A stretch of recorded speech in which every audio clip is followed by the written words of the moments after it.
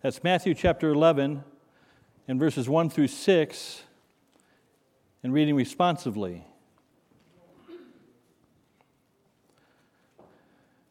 And it came to pass, when Jesus had made an end of commanding his 12 disciples, he departed thence to teach and to preach in their cities.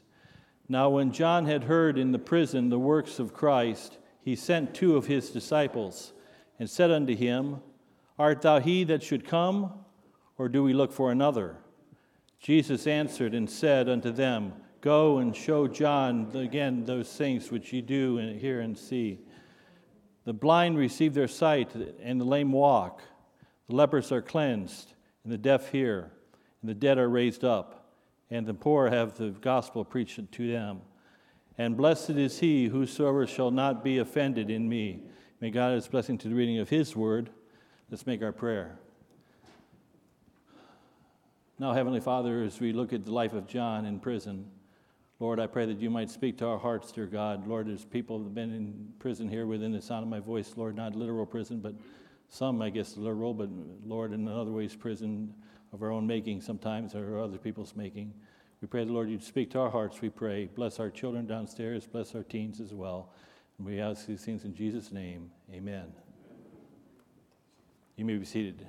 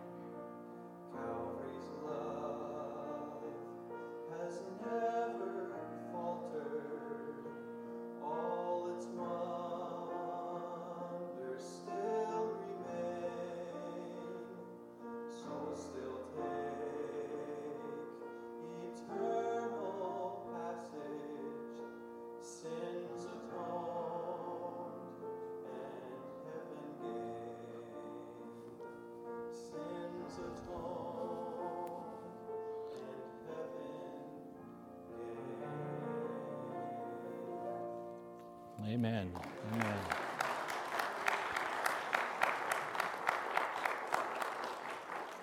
Amen. Let's stand once more. We're going to go to 179 and sing Fill Me Now. At this time, children, children's workers, you can be dismissed to junior church as we sing Fill Me.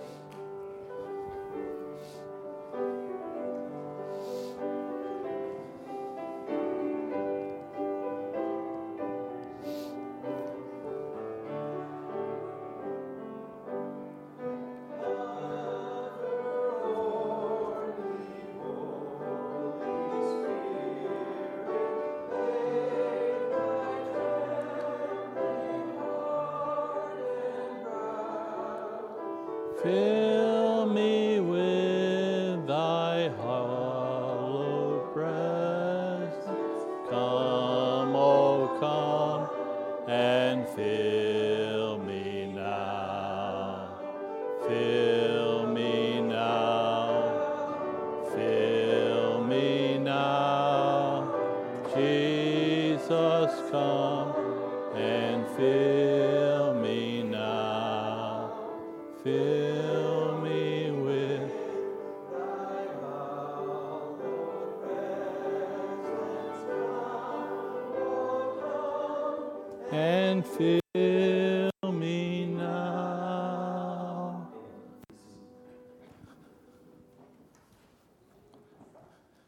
Thank you, Daniel. Thank you, Brother Dave, for that piano playing. Thank you for that special Calvary's Love. I love that. That's a great song. Take your Bibles and turn to Matthew chapter 11 this morning again, if you would, please. While you're turning there, let me just make a commercial. Pastor Caleb will come at the end of the service here and give us a few announcements, but let me double plug or begin to plug the month of November. It's the month of Thanksgiving. I said, why have just one day of Thanksgiving when you have a week of Thanksgiving? Why have 1 week of Thanksgiving when you have a month of Thanksgiving? And we look forward to a number of special Sundays in the month of November. It's my favorite month if I have to pick a favorite month of the year. And excepting the snow that might come, but other than that, it's a great month of Thanksgiving. We'll have our dinner together, our Harvest Thanksgiving dinner. I believe it's the 12th. And then, of course, we have our Sacrifice Sunday offering. We'll talk more about Sunday always before Thanksgiving, of course, and then we'll have a special Tuesday evening Thanksgiving Eve service, as we call it, the Tuesday, obviously, before Thanksgiving. We're in Matthew chapter 11. Verse 2, the Bible says, now when John had heard in the prison the works of Christ, when John had heard in the prison, most of you know the story. This is John the Baptist. John spoke against Herod because he had his brother's wife, Philip, Herodias was her name. He had her as his personal lover, of course. He had his sister-in-law. And there was a feast, a wild feast that was put together by Herod and his princes, of course. And Herodias, his daughter, danced in front of it. It was no doubt a lewd dance. Danced in front of Herod and danced in front of the princes there, of course. And Herod was so filled with lust, of course, he said he'd give anything to this temptress, of course. And she asked her mother what she might have, and her mother said, I want the head of John the Baptist on a platter. And who would ever think that we'd be in a day where beheadings has become normal again, of course, and the last 8 days here of what's happening in Israel, of course, even with children. It's horrendous to even talk about, but it's nothing new. It's been happening for thousands of years, and John is going to lose his head. This is John the Baptist. And who is John the Baptist, for the record? Without going into great detail, he's the forerunner of Jesus Christ. He's the 6-month older cousin of Jesus Christ. When he heard the news when he was in his mother's womb that the Savior would come and be born, the Bible says he leaped in his mother Elizabeth's womb, and he's filled with the Holy Ghost from his inception, of course, and conception, I should say. He preached repentance to the house of Israel and prepared the way of the Lord, of course, the coming of the Messiah. He published the fact that the Messiah would come and set all things right, of course, and he talked about the kingdom of heaven, of course. But when Jesus was baptized at the age of 30, this is obviously about a year or so before this event and before us here, And he said, he held out his finger, I believe, and he says he's baptized in the river Jordan. He said, "Behold, the Lamb of God, which taketh away the sins of the world." He knew who Jesus was. He knew he was the Messiah, by all accounts. He vividly witnessed at his baptism then the coming of the Holy Spirit like a dove, and the voice from heaven saying, "This is my beloved Son in whom I'm well pleased." He knew who the Messiah was. Now he's in prison. Now he's in bewilderment. Now he sends two of his disciples, verse number 2, chapter 11 of Matthew again. And I got to verse number 3 a couple of weeks ago. I was reading in my Bible reading. And I got to this verse and I said, "That's astounding." It arrested my attention. "And said unto him," this is the two disciples, John instructed them to go to Jesus. He says, "Art thou he that should come, or do we look for another?" In other words, he said, "Am I wrong about who I thought you were? I thought you were the Messiah. I've preached you for years now. You're my cousin in the flesh, but born of the Spirit of God, of course. And or do we look for another? Maybe you're not the Messiah." You know, I want to talk about this morning when you lose your faith. We're saved by faith. And no, without faith you can't be saved, for without faith it is impossible to please God. But I want to talk about the subject of when you lose your faith. First of all, 2 bullet points about disciples and doubt. When you have doubt in your life, I want you to notice, first of all, that doubt can happen with the greatest of believers. Doubt can happen in Matthew chapter 11, verse number 11. Just slide down to there if you've got your Bible open to chapter 11. Jesus said, and we didn't take time to read verses 7 through verse 13 we should have read through. But Jesus said, "Verily, or of a truth, I say unto you, among them that are born of women, there is not risen a greater than John the Baptist." Jesus said, out of all those that are born of women, Jesus was born of a woman, but not of a man. He not of the seed of man. He was born of the virgin birth, of course. And he said, of all the billions of people on planet Earth throughout the centuries, he said, the greatest man in the history of the kingdom of God is none other than John the Baptist, the baptizer of Jesus himself, the baptizer of the disciples, of course, the one that preached repentance and encouraged Israel to come back to the Lord. Jesus says there's not a greater than John the Baptist. Even great believers, if John the Baptist can lose his faith, I would dare say that anybody in this room could lose their faith. John the Baptist could lose his faith. Elijah could lose his faith. We go back in 1 Kings chapter 17, we see Elijah's in confrontation with the prophets of Baal and how he slew 450 prophets of Baal in one day. And then he requested to die in the next chapter, of course, when Jezebel, the queen, came after him. He said, "It's enough," and he requested to die. David, we looked at David a few weeks ago in one of the messages we had. In 1 Samuel 27, the man after God's own heart. And it said, David said in his heart, "One day I shall now perish by the hand of Saul. There's nothing better for me than I should speedily escape into the land of the Philistines. And Saul shall despair of me to seek me any more in the coast of Israel. I shall escape out of his hand." If the man after God's own heart could lose his faith, if the man, the greatest prophet in the Old Testament, arguably the man Elijah could lose his faith, if David could lose his faith, if Thomas, on the day of the resurrection, he wasn't there on the Sunday night service, as the 10 disciples testified, "We've seen the Christ, he's alive." We've witnessed, and Thomas said those words, "Except I see in his hands the print of the nails, and put my finger into the print, and thrust my hand into his side, I will not believe." From time to time, even the best disciples can lose their faith. And so disciples of doubt can happen with the greatest of believers, but then doubt and losing your faith can happen with the greatest of beliefs. I know I'm a child of God. I know I've been saved, and all God's people said, "Amen" to me. I know I've been born again. I received Christ as my Savior. I'm going to heaven when I die. I believe the Bible to be the very Word of God, every word of it. But there's sometimes when God's come to me, or rather Satan's come to me and whispered in my ear, and he says, "Yea, hath God said." I wonder if every word of God is true. I wonder if the Bible is true. I wonder, from time to time, if you're honest, Jesus is the only way to heaven. He said, "I am the way, the truth, and the life. No man cometh unto the Father but by me." And yet there's been times in my life where I thought, is Jesus the only way? Maybe there's just another way. You ever have this thought? We have a God. I know whom I believed. I believe in the God of the Bible, the God of heaven. There's one and only true God. But how do we know we're the right ones? What about those Muslims? What about those? There's a billion plus of them on planet Earth. And they say Allah is God. They cry jihad. And they ask for cleansing, of course. Maybe they're right. Maybe we're wrong. Satan comes and whispers in your ear. Is there really a place called hell? I'm afraid there is, according to the Word of God. But sometimes in my belief system, my unbelief, I don't want to believe in hell. I don't want to believe my relatives that never received Christ as Savior are going to go there. I have doubt. I have doubt about the Word of God. I have doubt about heaven. I have doubt about Jesus. I have doubt about the right God. You say, preacher, you're a bad person.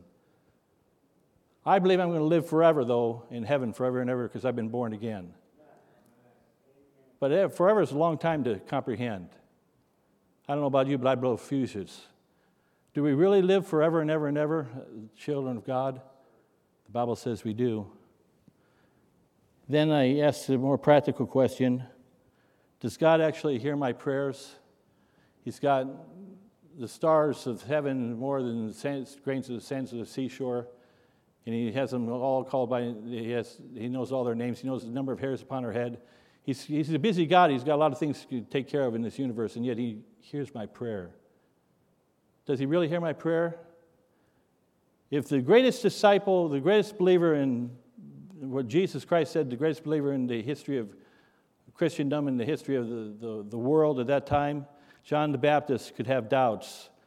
If David, the man after God's own heart, could lose his faith. If Moses and Abraham and on we could go, Elijah and Elisha, all these great men of God, if they can lose their faith, we can be guilty from time to time to lose our faith. We're in big company. Well, I want to talk about John and his experience in the dungeon of faith, in the dungeon of doubt, I should say. John evidently had doubts, and Webster's dictionary gives a definition of what doubt is. It means to waver or fluctuate in opinion, to hesitate, to be in suspense, to be in uncertainty, respecting the truth or fact, to be undetermined. He sent his disciples and he said, "Art thou he that should come, or do we look for another? Have I been wrong about who Jesus is?" Webster's doubt, to fear, to be apprehensive, to suspect, to question, or to hold questionable, to withhold assent from, to hesitate to believe, to fear, to distrust, to withhold confidence from, to be filled with fear. 2 Timothy chapter 1 and verse number 7, the Bible says, God has not given us a spirit of fear, but of power and of love and of a sound mind. But I would suspect to you, I think from this text alone we can find out that John the Baptist, the greatest man that ever was born of woman, he lost some of his faith. He was in a dungeon of doubt. And I think as we examine the verses, look at verse number 2 one more time here now. Now when John had heard in the prison the works of Christ, he sent 2 of his disciples and said unto him, Art thou he that should come, or do we look for another? I think that in the dungeon of doubt, I think that in John's life that discouragement set in over unexpected bad circumstances. He didn't expect to see himself, and he didn't prognosticate or see that Herod was going to throw him in prison for preaching the Word of God. You know, so it's a practical application here this morning to begin with, but first of several things that happened to John evidently in the dungeon of doubt, he got discouraged over his current circumstances. He's in prison. He's not in no offense, he's not in a Connecticut prison with a TV and three meals and a cot. He's in a filthy prison of, we can't even, unimaginable horror. Probably made Auschwitz look like a Sunday school picnic.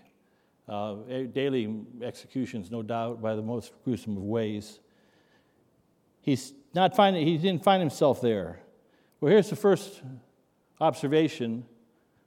Know that bad things happen, and in some cases, really bad things happen to God's people. I think of Jennifer and Ben Brown. Some of you know who that is. Jennifer and Ben, 2 years ago, we had a funeral here at our church. They go to another church, another gospel preaching church. They lost their 11-month-old baby girl in the most horrific way.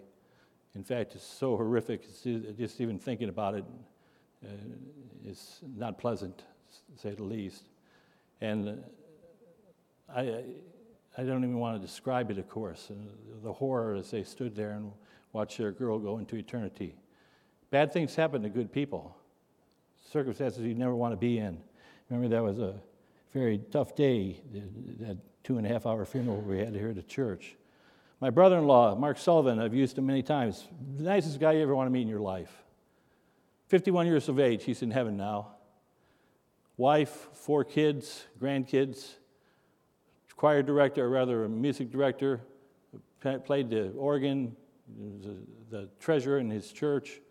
Just all-around great guy, never missed church, great worker, built a great company, friend of friends.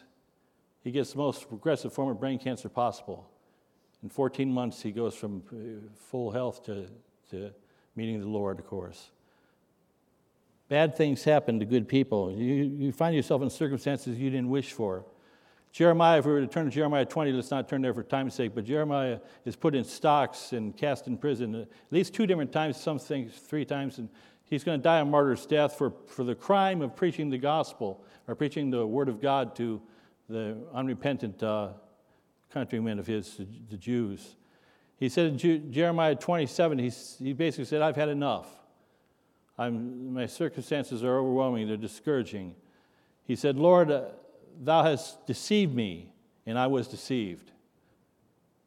Thou art stronger than I and hast prevailed. I am in daily derision. Everyone mocketh me. He basically is saying, Lord, look what I got for preaching and being faithful to your word. I thought you were a good God, and I've been deceived. I've got nothing but heartache ever since since I've obeyed you.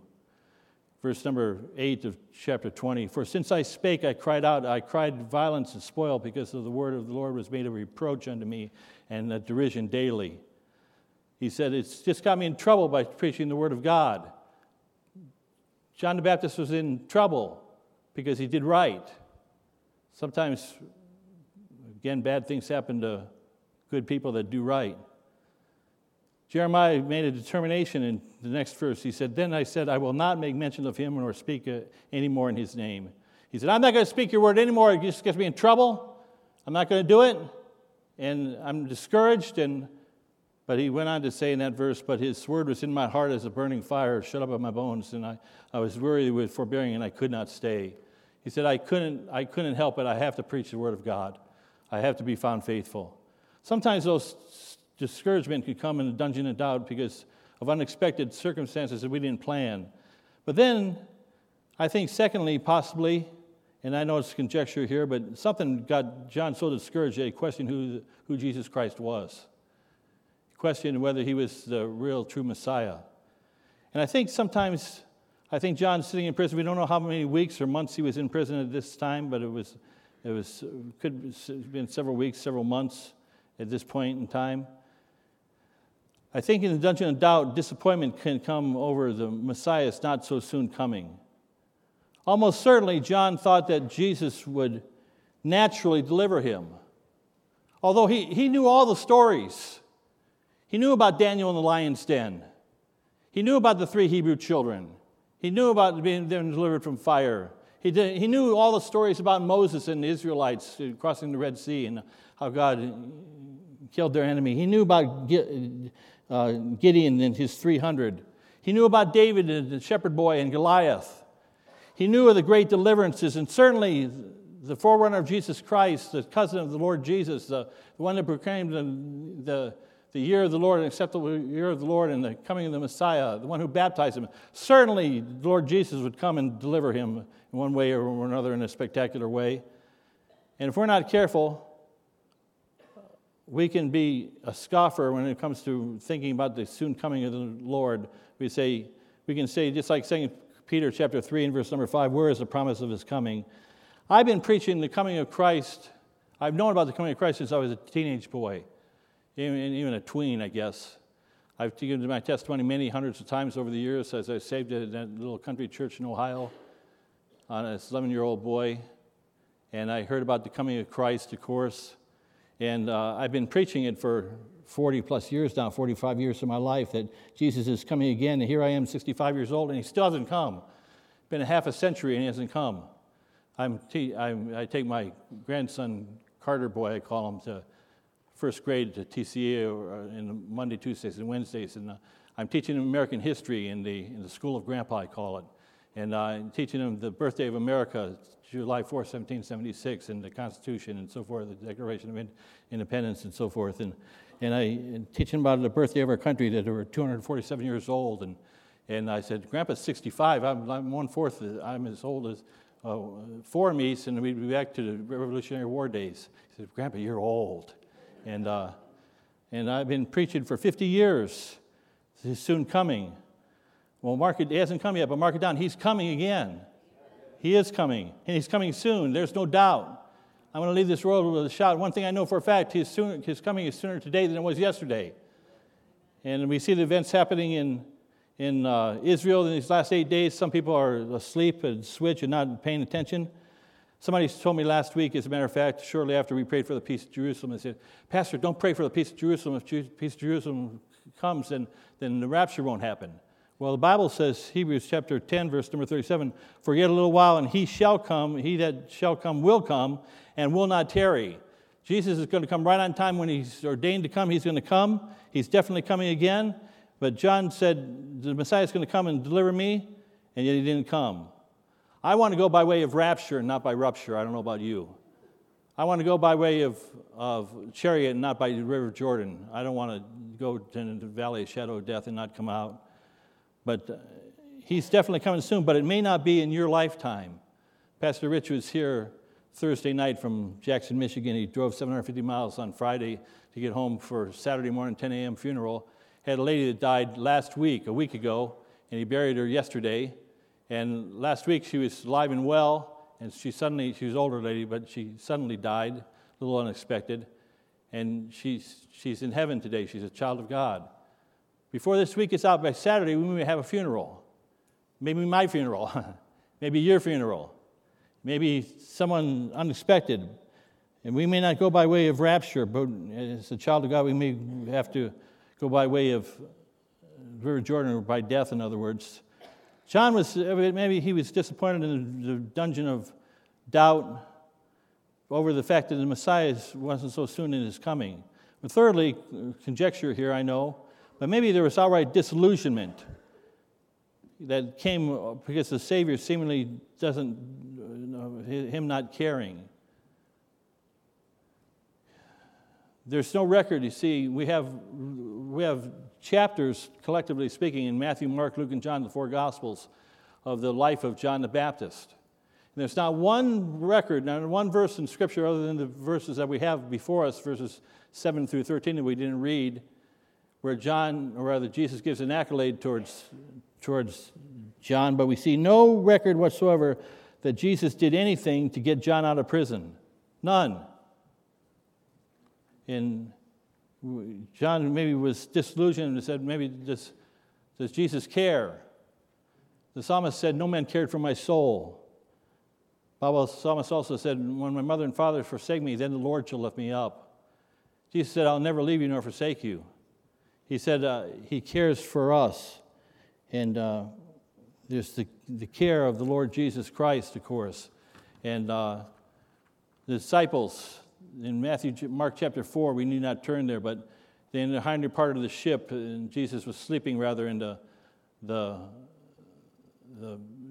lower holds of the ship. I got to sail on the Sea of Galilee in a ship much like we believe Jesus sailed in with his disciples. And storms can come up rather fast, and they're tempestuous, and of course can be life-threatening. And the disciples in Mark chapter 4, they ran down and they woke up the Lord Jesus and they said, Master, carest thou not that we perish? Sometimes we think that Jesus doesn't care. He died for you, He cares. He lives for you, He cares. He's coming again, He cares. He's prepared a place for you, He cares. The songwriter said, "No one ever cared for me like Jesus. There's no other friend so kind and true."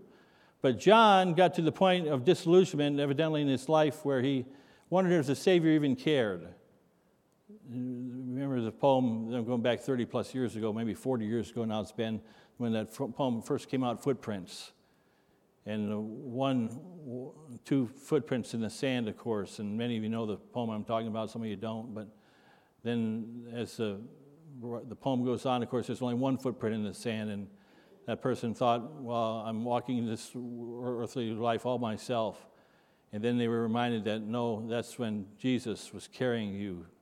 That's when he carries us through. John thought he's doing this prison thing all by himself, but Jesus was there all along. Letter D, in the dungeon of doubt, maybe John had deception spawned regarding an absence of supernatural conquest or deliverances. Listen to me.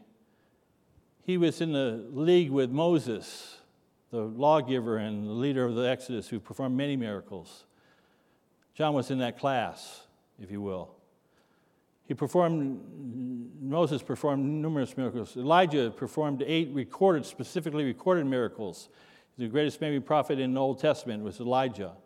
Elisha wanted a double portion, and he recorded that he performed 16 miracles, double the amount of miracles that Elijah performed. Later on, Peter and John and the disciples and Paul himself would all work miracles, raise people from the dead, heal the blind, cause the lame to walk again. But the Bible says in John 10:41, the greatest man that was ever born of woman, Jesus said, in John 10:41, the Bible says that John did no miracles, but all the things that John spake of this man were true of the Lord Jesus Christ. John didn't do any miracles, and yet he was in the class with all the miracle workers. Sometimes we can get miffed, if I can use that phrase. We can get deceived that God's more for, he takes care of other Christians in a supernatural way, and they have great conquests and great deliverances, and we don't. John's not going to have a great deliverance on this earth. He's getting ready to lose his head. I don't know if he knew it, but he asked the question, twofold question, art thou he that should come, or do we look for another? And I want to give you the 5th problem that maybe plagued John in this dungeon of doubt, and that is, if he wasn't careful, it didn't happen to him, but defection can result if not spiritually chastened. I wanted to turn to Hebrews chapter 12, for sake of time, let me just quote you a verse. Hebrews chapter 12 speaks about the chastening of the Lord, and every child whom the Lord loveth, he chasteneth and scourgeth every one. But defection can result if not spiritually chastened. If you're not chastened of the Lord, you're not one of God's children, it tells us in Hebrews chapter 12. Thank God for we tell our kids the Jesus spankings that he gives us from time to time. He loves us, he cares for us, and he chastens us. He chastens us in love, of course. And if we're not chastened, the Bible uses the word bastards. We're illegitimate children. We're not children of God.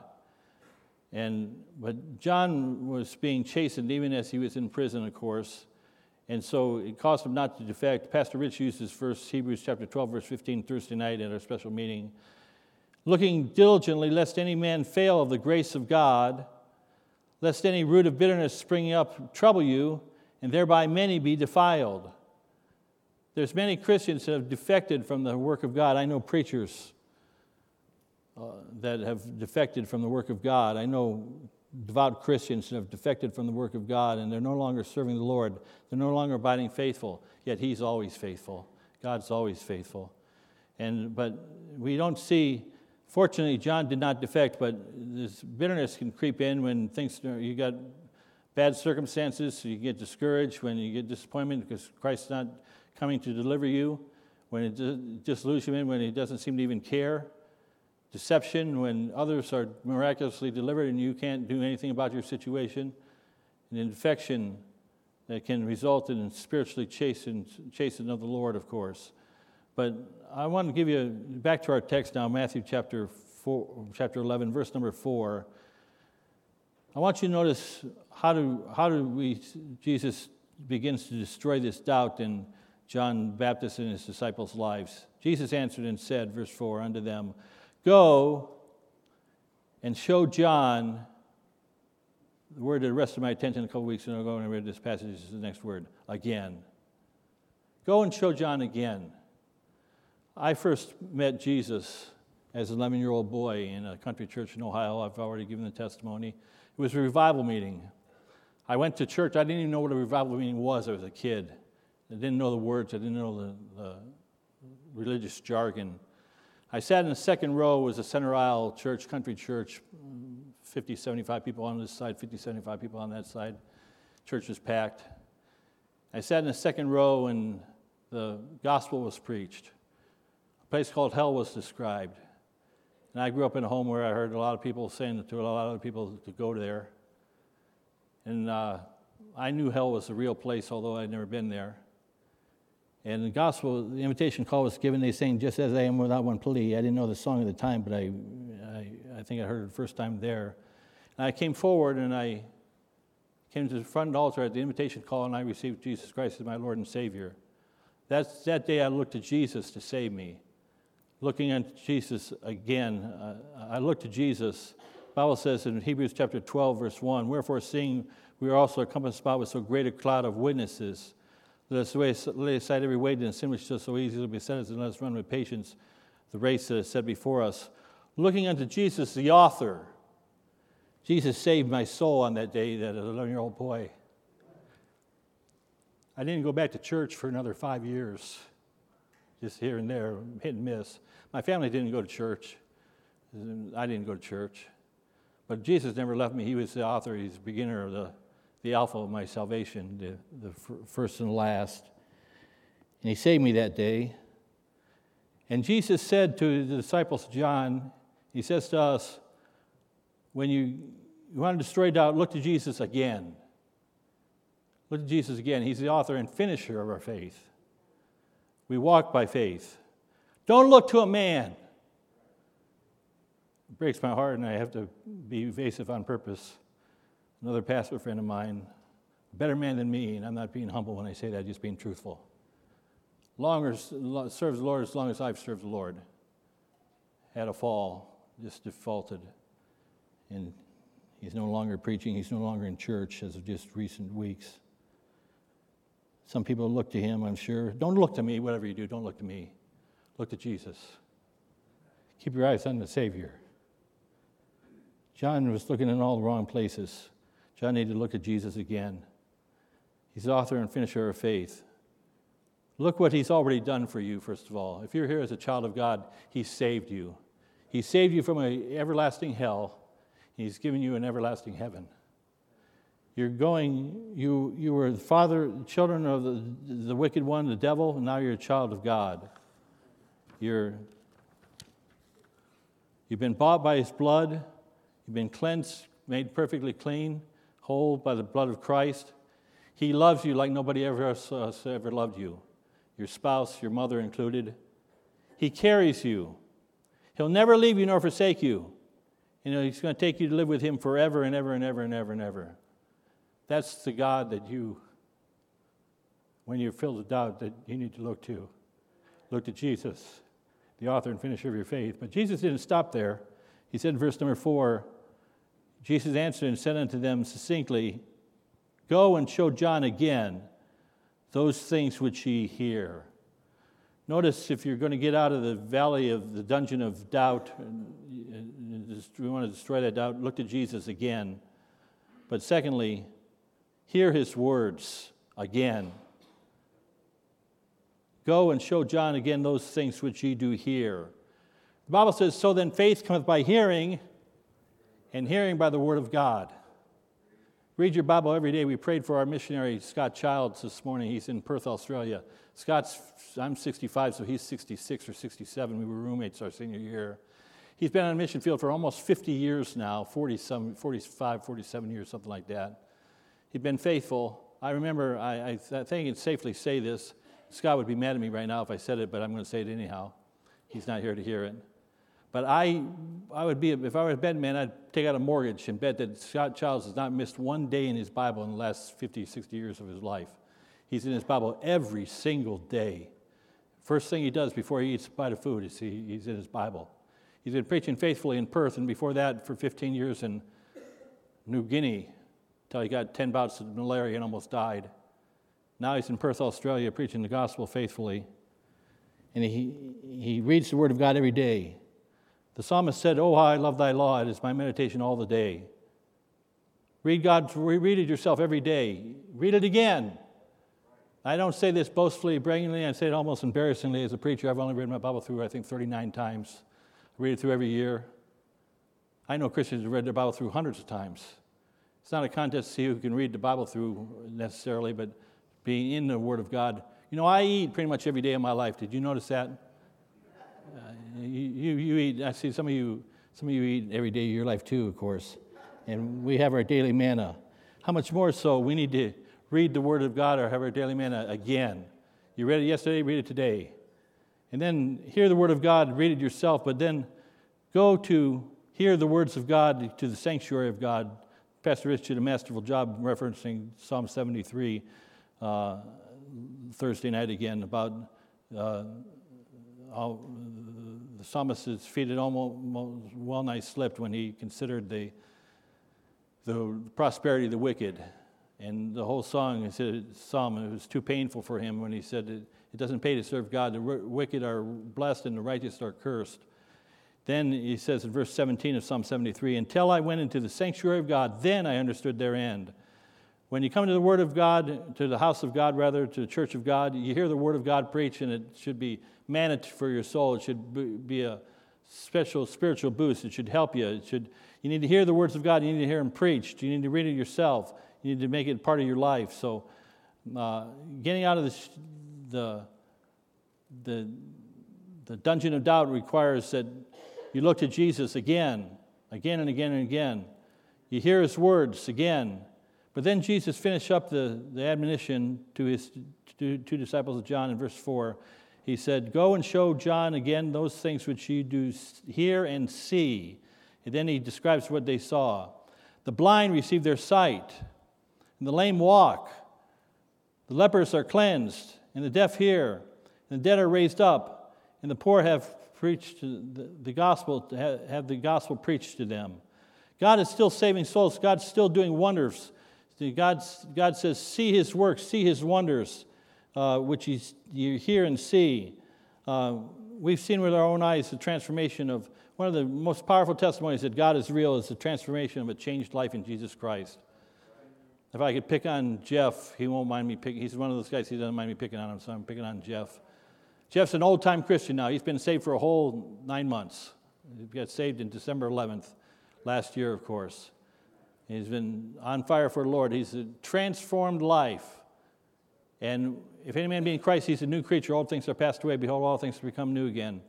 This is a confession. I get away from the pulpit because I'm embarrassed, but I'll say it anyhow. There was a day when Marty Shott, Pastor Shott, led a lot more people to the Lord than I lead today to the Lord. I could be wrong. I probably am wrong, but I'm going to say it anyhow.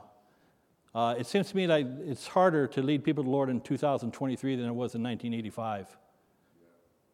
In fact, it seems a lot harder to me. But people are still getting saved. Lives are still being changed. God's still on the throne. Faith is still the way to access heaven. The Bible says, "For by grace are you saved through faith, and not of yourselves, it is a gift of God, not of works, lest any man should boast." But even our best faith, but God's called us to be, we're saved by faith, but then we're supposed to be walking by faith. Then we're to live by faith. And in John's case, he was going to die by faith.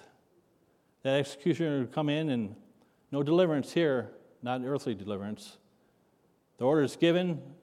Salome talks, the temptress talks and says, "I want the head of John the Baptist on a platter." Okay, go. The executioner goes, and minutes later, John's head comes into the banquet room in a charger.